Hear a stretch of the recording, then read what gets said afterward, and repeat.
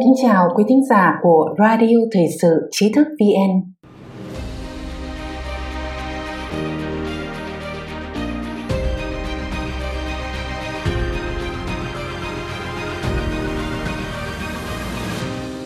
Hôm nay, xin kính mời quý vị cùng nghe bài Tòa án Canada phán quyết vụ bà Mạnh Vãn Châu phù hợp tội kép.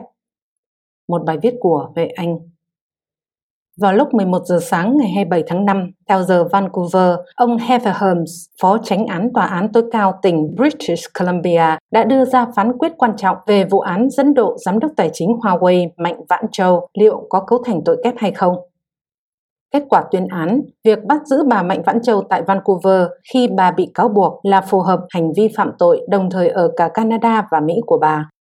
Phán quyết này sẽ tiếp tục giam lỏng bà Mạnh Vãn Châu, trước đó đã bị giam lỏng 18 tháng, và vụ án dẫn độ sẽ vẫn tiếp tục.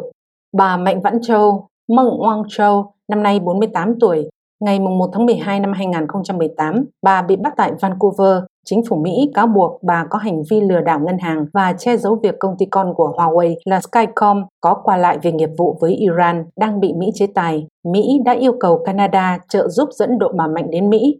Vụ án này đã khiến cho mối quan hệ giữa Ottawa và Bắc Kinh trở nên căng thẳng. Đội ngũ luật sư của Huawei hồi tháng 1 đã tham gia bào chữa và nói rằng do khi bà Mạnh Vãn Châu bị bắt, Canada vẫn chưa thực thi chế tài đối với Iran, do đó hành vi của bà Mạnh tại Canada là không phạm tội. Công tố viên đại diện chính phủ Canada đưa ra phản bác, cho rằng lời nói dối của bà Mạnh Vãn Châu chính là lừa đảo dù có tồn tại vấn đề chế tài hay không. Trong đơn phán quyết, thẩm phán đã phản bác luận điểm của luật sư của bà Mạnh Vãn Châu. Thẩm phán viết rằng phương pháp tiến hành phân tích tội kép đối với bà Mạnh Vãn Châu sẽ hạn chế nghiêm trọng năng lực thực hiện nghĩa vụ quốc tế của Canada về phương diện dẫn độ tội phạm lừa đảo và tội phạm kinh tế khác. Thẩm phán cũng nhấn mạnh một điểm rất quan trọng là những cáo buộc này đều chưa qua chứng thực, nhưng trong giai đoạn trình tự dẫn độ cần phải coi là chân thực. Theo Epoch Times, nguyên tắc phạm tội kép là một khâu quan trọng nhất trong vụ án dẫn độ, quyết định hướng đi của vụ án. Nếu thẩm phán quyết định tội kép không được thành lập, bị cáo có thể được thả ngay tại tòa. Hiện tại, tội kép của bà Mạnh Vãn Châu đã được thành lập, bà ắt phải chuẩn bị để dẫn độ đến Mỹ. Trước đó, khoảng 7 giờ tối ngày 23 tháng 5, bà Mạnh Vãn Châu cùng Phó Chủ tịch Huawei Bành Bắc, Vincent Pang và nhiều bạn bè cùng xuất hiện bên ngoài tòa án tối cao, tươi cười đứng trên bậc thềm, cùng giơ ngón tay tỏ ý thắng lợi để chụp ảnh. Có phân tích chỉ ra bà Mạnh Vãn Châu đối mặt với phán quyết sắp tới lại có thể công khai chụp ảnh nơi công cộng thế này là điều không bình thường.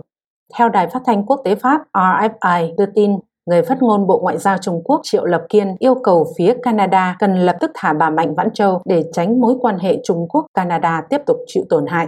Khi phóng viên hỏi nếu bà Mạnh Vãn Châu được thả vào thứ Tư giờ Canada, phía Trung Quốc liệu có làm việc nhanh chóng nhất để có thể thả hai công dân Canada hay không?